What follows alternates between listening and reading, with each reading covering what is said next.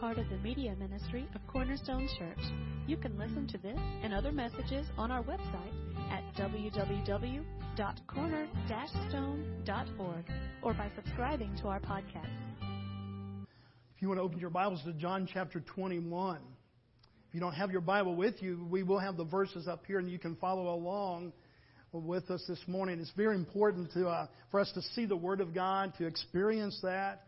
You know, preachers, they work kind of hard to put words down and kind of figure out things. And yet there is no power in our words. There's only power in the Word of God. And so this morning we want to make sure that we're very true to the Scripture and that we camp ourselves there this morning. John chapter 21. If you've been with us over the last 7 weeks, even if you've been in and out with all the chaos of we've had holidays, we've had weather, we've had a little bit of everything. We've been talking about 7 lives. And we also realize that there's some folks here today that are here just to celebrate with Josh today, that you haven't been a part of that this last 7 weeks. So let me kind of fill you in where we've been. It's in a series that we call 7 Lives. It could have been just as easily 14 lives, 21 lives, it could have been 100 lives. Because what we've been doing is looking at the ministry of Christ in the Gospels and seeing the impact that Christ had on people as He met them. And really looking kind of primarily highlighting the transformation that took place in their lives.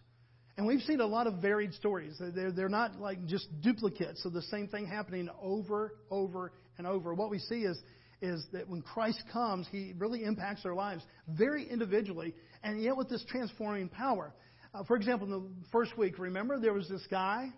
And it really sounds strange, and especially if you're here for the first time, you're going, okay, this is what this church is about? Because this guy lived in the graveyard naked, was crazy out of his mind, and went around just kind of disturbing folks. You're going, man, I wonder if we should have come this morning. This is what this church preaches? Now, this was the condition of this man. He truly was he had lost kind of all sense of reality, and he was just kind of living here, this life that was just very, very chaotic. And he comes, and Christ heals him. And when that story ends, it says, and he was sitting there in his sound mind, clothed and participating in what they were doing. Transformation of a physical, a spiritual nature, a mental nature in that one. We saw a woman of the night. A woman that frequently men that were not her husband. And she comes in and she hears about Jesus and she sits at the feet of Jesus and she weeps and she washes His feet with her tears. Takes her hair and washes. And the person's house that they were in was a very religious person. Said, you know, Jesus, do you know who this woman is? And He knew exactly. And He had that pointed question to that very religious person. Do you see the woman? You see the sin, but do you see the woman? Do you see the life behind all this chaos and all this hurt? And so we've gone for weeks through this, and we saw a little man, a short little man, who had it all financially. He was very, very rich. He had kind of, if you want to say, even position in the community, and yet he knew in his heart that he was still longing for something. And so he climbs up a tree so that he can see Jesus. He's heard about Jesus. And Jesus says, Zacchaeus, you come down. I'm going to be eating with you today.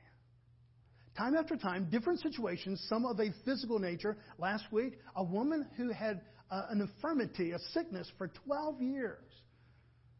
A sickness that had, under Jewish law, would have kept her from going to church, the synagogue. She would have been considered ceremonially unclean. And so that would have kept the doors closed to her. 12 years that probably she went out without a lot of relationship, because a prolonged illness like that and of that nature, even the family members would have started kind of making their distance. And yet in boldness, she comes out when Christ is in the throng of a crowd. She says, if I just touch the bottom of the hem of His garment, if I can just get near and I can touch Him. She had the faith that Christ could do something in her lives, and He does. And even though there were many, 20, 30, maybe that were in immediate touching distance of Jesus, many more in the crowd, everybody kind of pressing around Him, He says, who touched me? And when she confesses and kind of raises her hand and said, yes, it was me, He does something that we only see one time in all the New Testament. He turns to her and He says, daughter. Stories of life transformation. Sometimes from a physical illness, sometimes from a spiritual illness, sometimes from just other chaotic things in life. And so through this, we begin to see that, Christ is there, and He's just not just fixing lives, but that He's taking this chaos and He's taking this disorder and He's bringing order to it. And so I pray that over the last 6 weeks that you've been able to kind of associate with that. That in the chaotic times of your life, whether it's sickness, a physical thing, whether it's something that you're just battling mentally, or whether it's really a truly spiritual kind of battle, that you can say, okay, I have one source that I know is going to be true. His name is Christ. And even though my story is not written in these pages of the Bible, the truth is there for you today. But it would be really easy, guys, for us to look at all these lives that were dramatically transformed and think that transformation is a momentary thing. The woman with the issue of blood, 12 years sick, she touches the hem of the garment. Christ heals her, and immediately, in a moment, it said that she knew that she was well. That man running around the graveyard naked, out of control, in a moment, Christ heals him and brings his life under control. Time and time again, momentary things, truly where you could mark it with a date and say, okay, there's a line in the sand. Here's what happened on this date. And yet I want you to know, as we end this series, that transformation, that is biblical transformation, gospel-centered transformation, is not just a line in the sand. It is salvation-wise. We don't evolve into Christianity.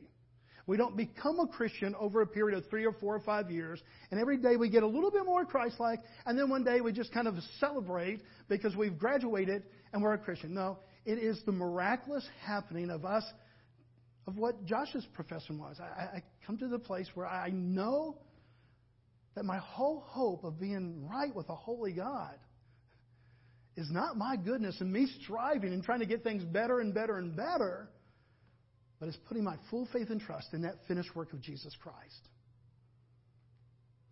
That is a line in the sand. That is momentary. We don't evolve into salvation. But guys, here's the thing. In Christianity, in the walk of Christianity, what follows that moment of salvation is transformation. The Bible sometimes will use the word sanctification. That is becoming more and more like Christ. Probably one of the best illustrations I know to kind of give us something in our lives that we can kind of relate to is this Friday, a blessed 33 years with my bride. So 33 years ago, this Friday, we walked down the aisle and we said these vows and we meant them. We put these rings on our fingers and said, okay, we're going to be there and this is the commitment that we're making. Do you think my selfishness turned into sacrifice overnight just like that? That with this ring, when it went on my finger, all of a sudden I'm going, man, I don't have a selfish bone in my body anymore. I just want to do everything for her. No, my life, there was a line in the sand. 2 became 1. I was no longer single, I was married. There was a line in the sand. And yet the transformation of my mind and my heart has been 33 years in the making, and I will confess, if God gives us grace, it will be 50 or 60 years in the making. That there will be those times that my selfishness will still seem primary over my sacrifice for my life, for my wife. Do you understand that? For those who have been married, you get it. You're going, man, I'm still working on it too. And some of you have less years than us, and some of you have more years than us. And say, man, Bobby, we're 50 plus. And we're still trying to get that walk. 2 parts. There was a day that you said, I do. There was a line in the sand. A date that you consider your anniversary. And then there has been this walk of marriage. There is a time that we come and we put our full faith and trust in the work of Christ. And God, in His miraculous way, saves us for all eternity. Something that does not go away, does not bank on our goodness, our ability to kind of follow that. And yet for the rest of our Christian life, we kind of see Romans 12:2. That's been kind of almost a foundational verse to this whole series. that God wants to transform this mind and place this heart to be more and more like Christ. Romans 12:2, do not be conformed to this world, but be transformed. How does this transformation take place? By the renewal of your mind, that by testing you may discern what the will of God is, what is good and acceptable and perfect. And we said that, this verse isn't really saying, okay, I want to know the will of God. Should I take this job or this? It's really not talking about the will of God in that kind of nature. It's not excluding that, but it's not really talking about it in that. It's talking about how do I just know to follow Christ? How do I become more and more thinking like Christ thinks and reacting like Christ reacts? And how many of you that have been a Christian, let's say for 20 plus years, would agree this morning that transformation still needs to take place? Just raise your hand. Yeah. It wasn't a line in the sand, a definite date, or a definite time in your life. I was 12 years old, a definite time, and yet transformation still needing to take place in my heart, in my life. And folks, that is the Christian walk until the final day when Christ will call us home. When there's that final glorification, what the Bible, we begin to call it glorification, and we're made like Him. And we're in this place of heaven where there is no more sin. But until that time comes, this is kind of that tension in our lives. And so I looked at a lot of different stories, and there was a lot of ones that I wanted to use this last week of this series and tell you about this person in the Bible and that person in the Bible. And yet, really to illustrate this particular part of transformation, I chose John chapter 21 and the story of Peter. Story of Peter, Peter who said, hey, I don't know about the other guys, but I don't think you're going to find really fault here. I'm going to follow you even if it means death. And he meant it.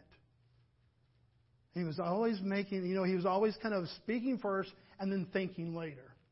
Peter just was one of those type personalities that just if he thought it, there was no filter. You know people like that? And so whatever came up here or came in here just kind of came out there. That was Peter. And so one of the things that we see in Peter's life is we see these great highs and we see him really loving Christ well and following God well and meaning it authentically. At the same time, what we see is there are times that Peter really did kind of scrape the bottom as far as just the emotions and this tension that we talk about, this chaos that can come even with the Christian life. If you know the story, and I don't want to assume that you do, Christ foretold that Peter was going to deny Him 3 times. Peter could not even begin to imagine that, guys. It wasn't just kind of this denial, I don't think that's going to happen. There was not a single place in Peter's mind or his heart where he thought it was possible. Why? Because he really did love Jesus. And yet when they arrested Jesus and took Him away that night, under all the heaviness and the chaos of that night, 3 different times people came up and said, I think you were with Jesus. You were one of the followers. Aren't you one of the disciples? And he denied Christ not once, not twice, but 3 times. What he thought was impossible, what he could not even imagine had happened. Where do you go with that, guys? What do you do with that?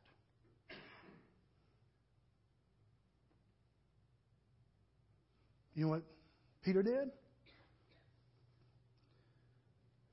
He did what a lot of men do. Well, if I can't do this well, I'll go find something else I can do well. Now, every guy in here, we know that there's a part of us that does that, You go out there and you try something. If you're not really successful at it, it's kind of just not your thing. You're not able to do it kind of well. You kind of leave that alone. There's just something about we like success. And so we kind of gravitate toward our successes. And if we're good at math, and not at English, we don't go to poetry readings. Well, we do think that involves math or something kind of linear like that. Why? Because our mind's already geared to that, and we want to be successful. And I wouldn't say that that's just men. I just think that men, we have kind of an extra dose of that in us. So what does Peter do? Well, previous to his call, Peter was a fisherman. Came from a long line of fishermen. It was in his blood. He knew how to fish. May not how to be a good disciple, maybe not a good preacher, this and that, but he knew how to fish. And so what does he decide to do? In this moment of defeat, John chapter 21, verse 3. Simon Peter said to them, to the others that are there, he said, I'm going fishing. I'm going back to what I think I can handle, because obviously I couldn't handle this. I didn't think I would be the one that would deny. Guys, honestly, I thought it was going to be all of y'all. And some of you more so than the other. I didn't think it was going to be me. And when the finger kind of pointed back to him, Peter decides, I'm going to go back to something I can do well. I'm going to go fishing. They said to him, we will go with you. It shows kind of that leadership magnetism that Peter has. Hey, you may be going down with the ship, but hey, we'll go with you because you're a leader. Peter was really good at leading, so they're going to follow him. They went out and they got into the boat, but that night they caught nothing. He goes back to something that he's good at, and he's not good. The one thing, have you ever had that place, hey, here's my one safety place in life? This is the one thing I can count on. Men, women, maybe you've been that place in a job before. Hey, a lot of other people got laid off and this and that. But here, I will know I will always have a job right here. And then one day you come in and they said, man, Bobby, we have some sad news for you. And we're cutting back. Well, mainly we're just cutting you back. You know? And that one place of security, that one place you say, okay, this is solid in my life. I can always count on this. And it's gone. And that's what happens to Peter. He goes out fishing, and that night he catches nothing. Nothing. Not even a minnow. Not even, nothing. And so what does he do? Verse 5. And Jesus said to them, now he's on shore, they're out, probably several hundred yards at this point. They're fishing out on the sea. And there's this guy they can't make out because either the night, the darkness of night or whatever it is that's going on. They can't see that it's Jesus. But they hear this voice. And this voice, hey, have you caught any fish? Now again, put yourself in this position, guys. Peter's going to the place that's something he can count on. This is the one thing I can do well. This is the thing I can do with my left arm tied behind my back. And yet he's failing at that. And somebody has the audacity to say, hey, have you caught any fish? Over the years, over these 33 years, there are times that she did not mean it, but, I'm working on something. The refrigerator, the lawnmower, this, that, and the other, the car. And she means nothing by it. Did you fix it yet? Now, every guy in here who's tried to fix something and you can't get it fixed and you're frustrated. I mean, there's words coming to your mind that you haven't heard since the Navy. And it's one of those things that, just you're sitting there and you're so frustrated and your wife means nothing by it, but comes out and says, is it fixed yet? Have you fixed it yet? She's just trying to be an encouragement. And yet it is like a dagger that goes to the heart. No, I am a complete failure. I looked at the YouTube video. It seemed pretty simple. Take this off, put that in, and it hasn't worked. I am the dumbest man on earth. That's kind of where we find Peter. We find Peter in this situation where, again, the one thing that he thinks is rock solid, he finds out is quicksand. And the audacity of somebody to actually ask, have you caught any fish yet? The whole thing, children, do you have any fish? I imagine Peter said, yeah, I feel like a child. Verse 6.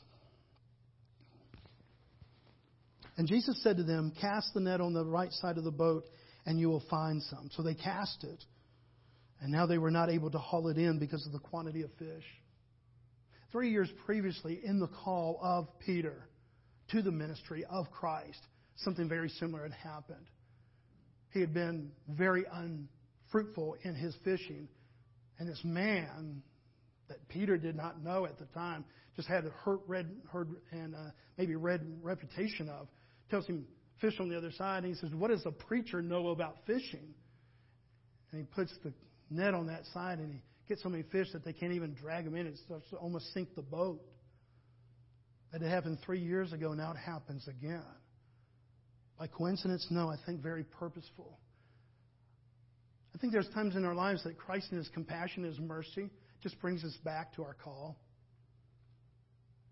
Called to be a dad, called to be a mom, called to be a husband, called to be a wife, called to be a church member, called to be a pastor, called to be a leader, called to be a coach. I think there's a lot of times in the chaos and the heaviness of life when things become disjointed and we just feel failures and we just put all the emphasis on ourselves rather than relying on Christ, that there's times that Christ in His compassion brings us back to a point. He says, man, I'm going to bring you back down to ground zero. I'm just going to remind you of your call. And that's what He does here to Peter. Verse 7. That disciple who Jesus loved, that's John, he happens to be writing this book, so he doesn't call himself by name, but he does give himself a very big affirmation. The disciple that Christ loved, and Christ did love him, whom Jesus loved, therefore said to Peter, it's the Lord. Whether it was a little bit more daylight now, whether he could just hear the distinction of Jesus' voice, now John says, that's not just any person, that's Jesus. And look what happens, guys. Look what happens. When Simon Peter heard that it was the Lord, he put on his outer garment, for he is stripped for work. When they fished, they wanted mobility, so they took off the outer cloak and all that. And so he puts that back on, and he threw himself into the sea. This is not the thinking of a sane man. You might say, well, maybe they were just like this far apart. Maybe they were just, a little bit, and so he didn't mind getting his feet wet. The next verse tells us that they're 100 yards from shore. 100 yards is how long, guys? What's a familiar thing in our society that's 100 yards? Football field. Now, I don't know about you, but do you think you could actually swim a football field? I mean, I'm not talking about 5 yards or 10 yards. First 5, 10 yards, man, 20 yards, we're starting to slow down. 50 yards, we're going, okay, it's the Coast Guard deer. 100 yards, we're going, I'm just going to die here. Desperate people do desperate things. Didn't we learn that last week? But did we also learn that a desperate faith can be a faith very much that God listens and hears and is compassionate to? God has not called one person in all eternity that was competent in themselves. Every person that God has ever called is a broken person. And many times in the midst of that call, it is in the bottom of that brokenness. Here's where Peter is. Verse 8. The other disciples came in the boat, dragging the net full of fish, for they were not far from land, but about 100 yards. Again, not far from land. It is if you're swimming, So he comes in, and what we see here is this beginning of Peter at his lowest of lows. And yet at our lowest of lows, guys, I will tell you that you will find that when Christ is all you have, you'll find the sufficiency that Christ is all you need. It's one of those kind of oxymoron kind of thoughts, kind of those contrasting, paradoxical thoughts that you're going, well, I need Christ most, but I also need my wife or my kids, but I also need my dog. I love my dog, and while I'm at it, give me one more arm because I need to hold on to this. And oftentimes, when all those things maybe be stripped away for the moment, and we really can't find sufficiency in all those different things, all of a sudden we see the brokenness of all of that. Those are some of the very times, guys, that we will find that Christ is all we have and that Christ is more than enough. This is the hope of the gospel. This is the only reason I get up to preach. This is the only reason that I'm not in some other field, because I have this hope that's in Christ for every person. I've never met a person yet that didn't need Christ. And I've never met a person yet that Christ could not completely transform and give hope to. I've had a lot of people that didn't want Him. Had a lot of people that thought they were sufficient themselves, but I've never found one person yet that was so desperately gone that God said, man, I give up on him. I give up on her. This is the hope of the gospel. It's the only reason I get up here on Sundays. Because if one person is sitting there in our midst of this church family on that Sunday, and they are where Peter is, and they've come to the very last thing, they said, I thought that maybe I could go count on this. This is the strength I had. But I even failed in that. This is our hope. This is why we preach the gospel. This is why we don't preach just morals and how to be better people. This is why every single sermon needs to rest and center on Christ, because our ability to be better is not in our own morality. It is in the very Spirit of God empowering us through the power of the gospel. That when Christ was dead, He was raised to life. And that same very power for you and I to come from death to life. This is why we preach. This is the only reason why we meet, guys. Only reason why we meet is to preach Christ and His sufficiency. But here's Peter, who's heard this message for 3 years, and yet Christ in His compassion teaches that to Peter once more. Rather than digging at Peter,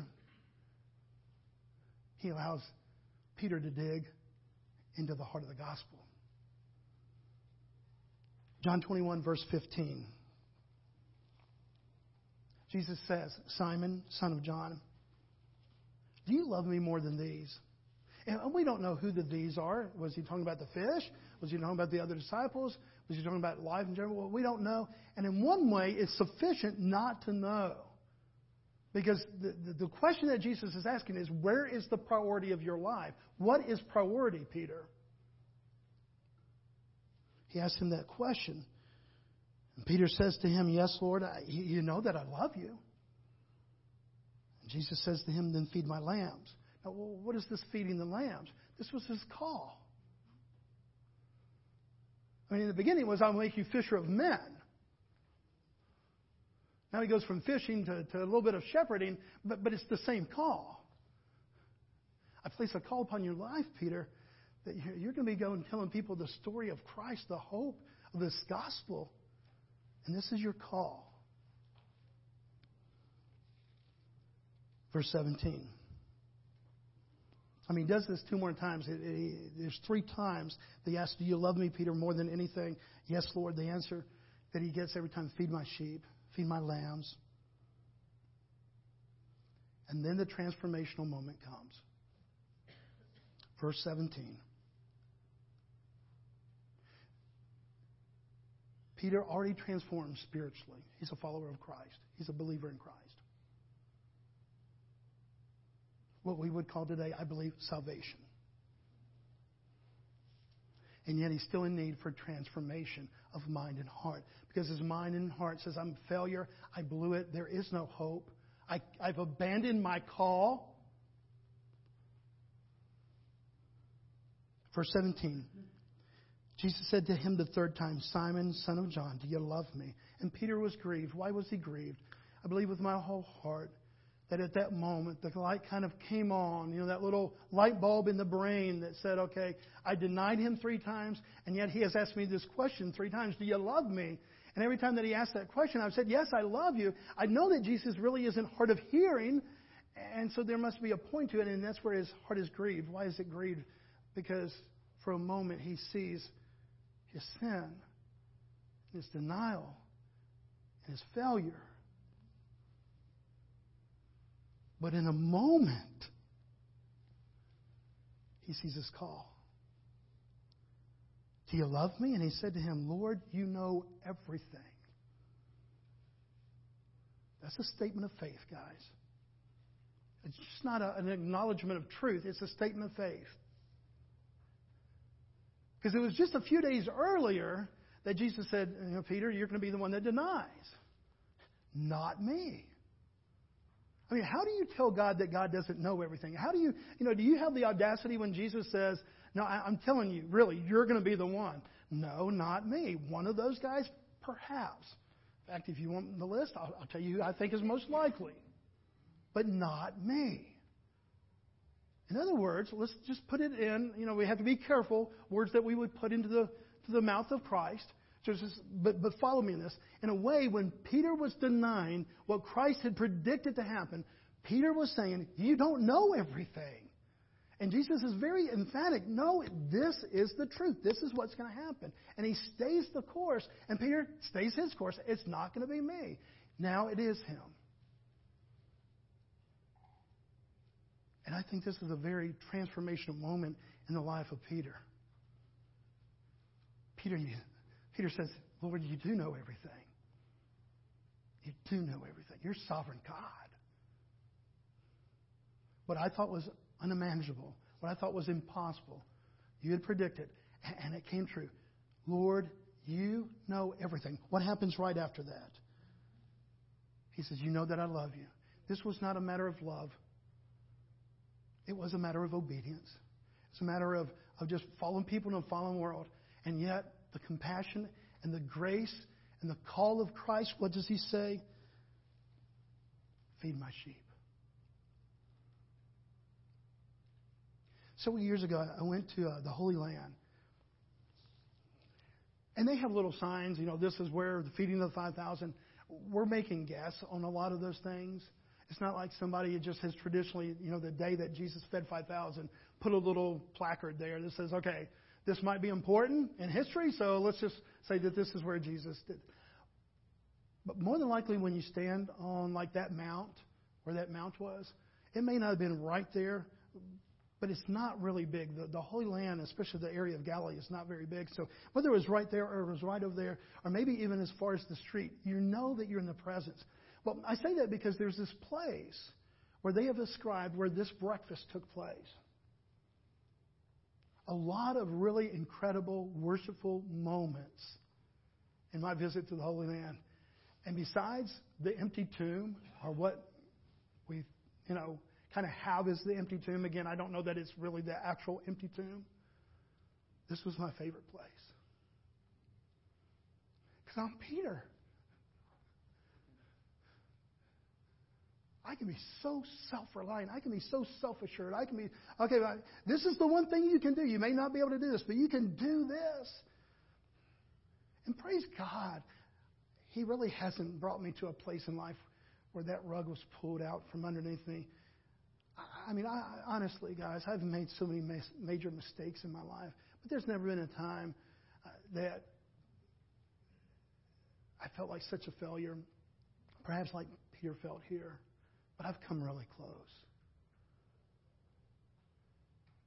And I promise you that when I was visiting that place in the Holy Land, it may have been 2,000 years ago, and they didn't have a little campfire going, and they didn't have fish there. But I promise you, in my mind and my heart, they might as well have. Because it was such an endearing place. It was the place where I can say, God, in all my failure, you continue to call. In all of my, rebellion, you continue to forgive. And in all the things I break, you continue to want to put back together and restore. That's a transformational moment. It wasn't the moment of my salvation. That happened when I was 12. A line in the sand. I was dead, and He brought me to life. I had a heart of stone, the Bible says, and He gave me a heart of flesh. 12 years old, line in the sand. And yet transformation in these last 43 years of God saying, I'm going to work on that old stubborn mind, and I'm going to work on that old rebellious heart. This is a passionate God. This is a good God. This is a loving God. This is a Christ who sees us for exactly what we are and says, Bobby, feed my sheep. Sherry, feed my sheep. You go, this is my call upon your life. Is this a great God? So transformation, guys, as much as we love these dramatic transformations, naked in the graveyard, clothed in His right mind, we love that. Who doesn't love that? Man, we'd make 5 movies out of that. We love those momentary transformations, and we don't make light of that, and especially when it comes to salvation. It is not an evolution. It is a moment in time when we just come to that reality and we put our full faith and trust in Christ. But please don't think that that's the end of transformation. Paul is writing in Romans 12 too. Who is he writing to? Christians or non-Christians? Christians.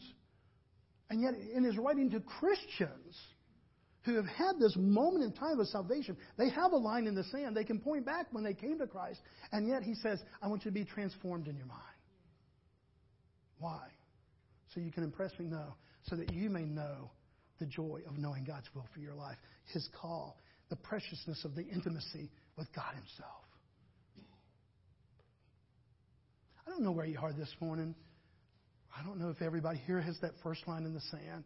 Or there has been a time you said, and I realize that God is holy. He's perfect in every way. And I'm not. And the only hope I have to ever seeing God and going to heaven is not by just being a good person. I've tried that. And yet I see that that's not sufficient. And so I thrust my whole care for this, my whole reliance for this on the finished work of Christ. I don't know if you have that or not, but I'd love to talk to you, have breakfast with you, lunch with you, supper with you, and talk about that time. But I would imagine that there's many here that do have that. You can say, oh, I was 12 too, or I was 11, or I was 18, or I was 25. Had one man years ago came to know Christ at 82 years of age. You're talking about fun. That was fun. 82 years. And he comes professing Christ as Lord and Savior of his life.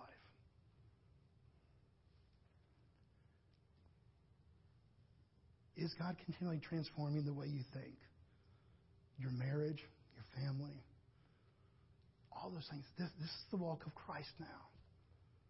And he's in this transforming business as much as he is in the transforming business of bringing us from darkness to light, from death to life. He's in this transforming business now to help us be more like Christ every day. Not to make much of us, but to make much of him. So there's not a person here this morning that this doesn't really apply to. This is our hope. And perhaps you find yourself in a place this morning, maybe not quite as desperate. Like I said, I don't know that I've ever been as desperate as Peter would have been in this moment. Been in some desperate situations. And maybe you're not that desperate that your whole world is completely just falling apart. But I promise you, if you have brokenness in your heart today, guys, I can tell you one place where you can find somebody to take broken pieces and put those back together in such a way that even in the midst of that brokenness, you'll have wholeness. His name is Jesus. He's the Savior of the world. And he's our only hope. Let's pray together today. Father, we love you. We thank you.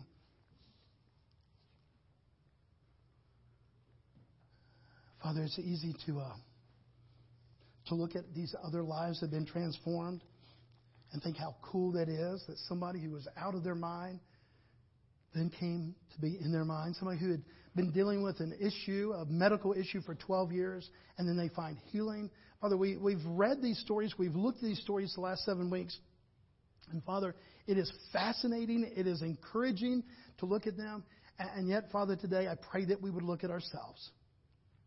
And Father, that today that you would just show that you are still that God and that Christ is still in the transforming business.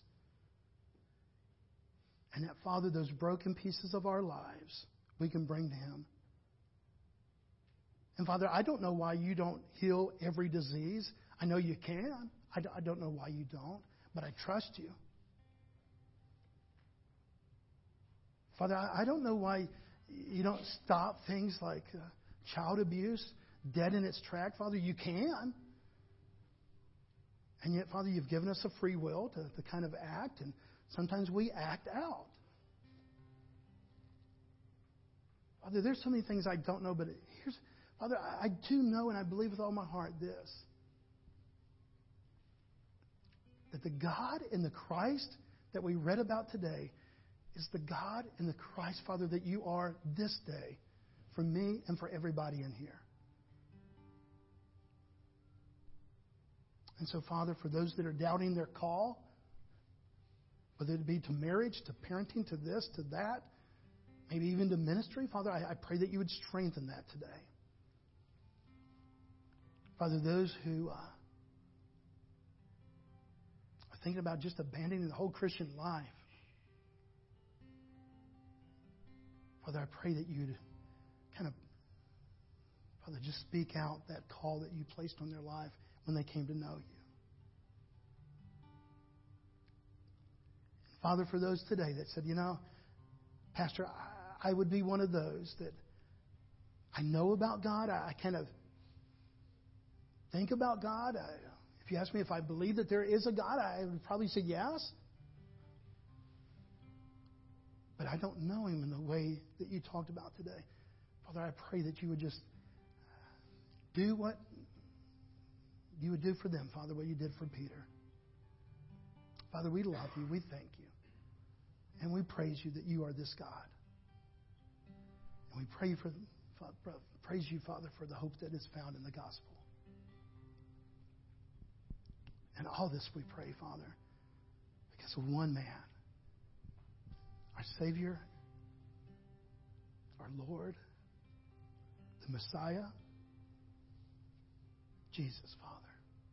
And we pray it in the power of His name.